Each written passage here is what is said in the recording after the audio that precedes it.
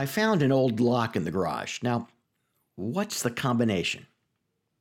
When we talk about joint ventures in healthcare, we tend to think of illegality as in a suspect joint venture. The pejorative term crafted by the OIG, the Office of Inspector General of the U.S. Department of Health and Human Services, the agency charged with enforcing the federal anti-kickback statute.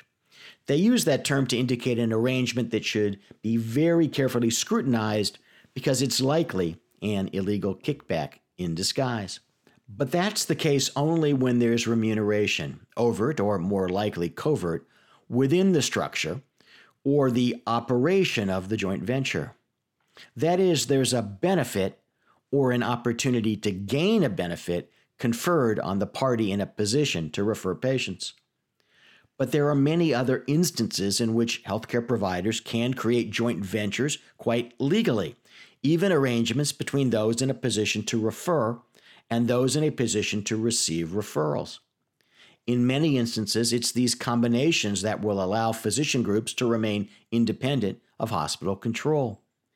And it's also a way for groups or other entities to partner without a complete merger, a way to remain independent and in control of your destiny. The key is to tread carefully and to engage in compliance-focused planning as a part of your larger joint venture strategy, not as an add-on performed after your deal is, or so you thought, designed.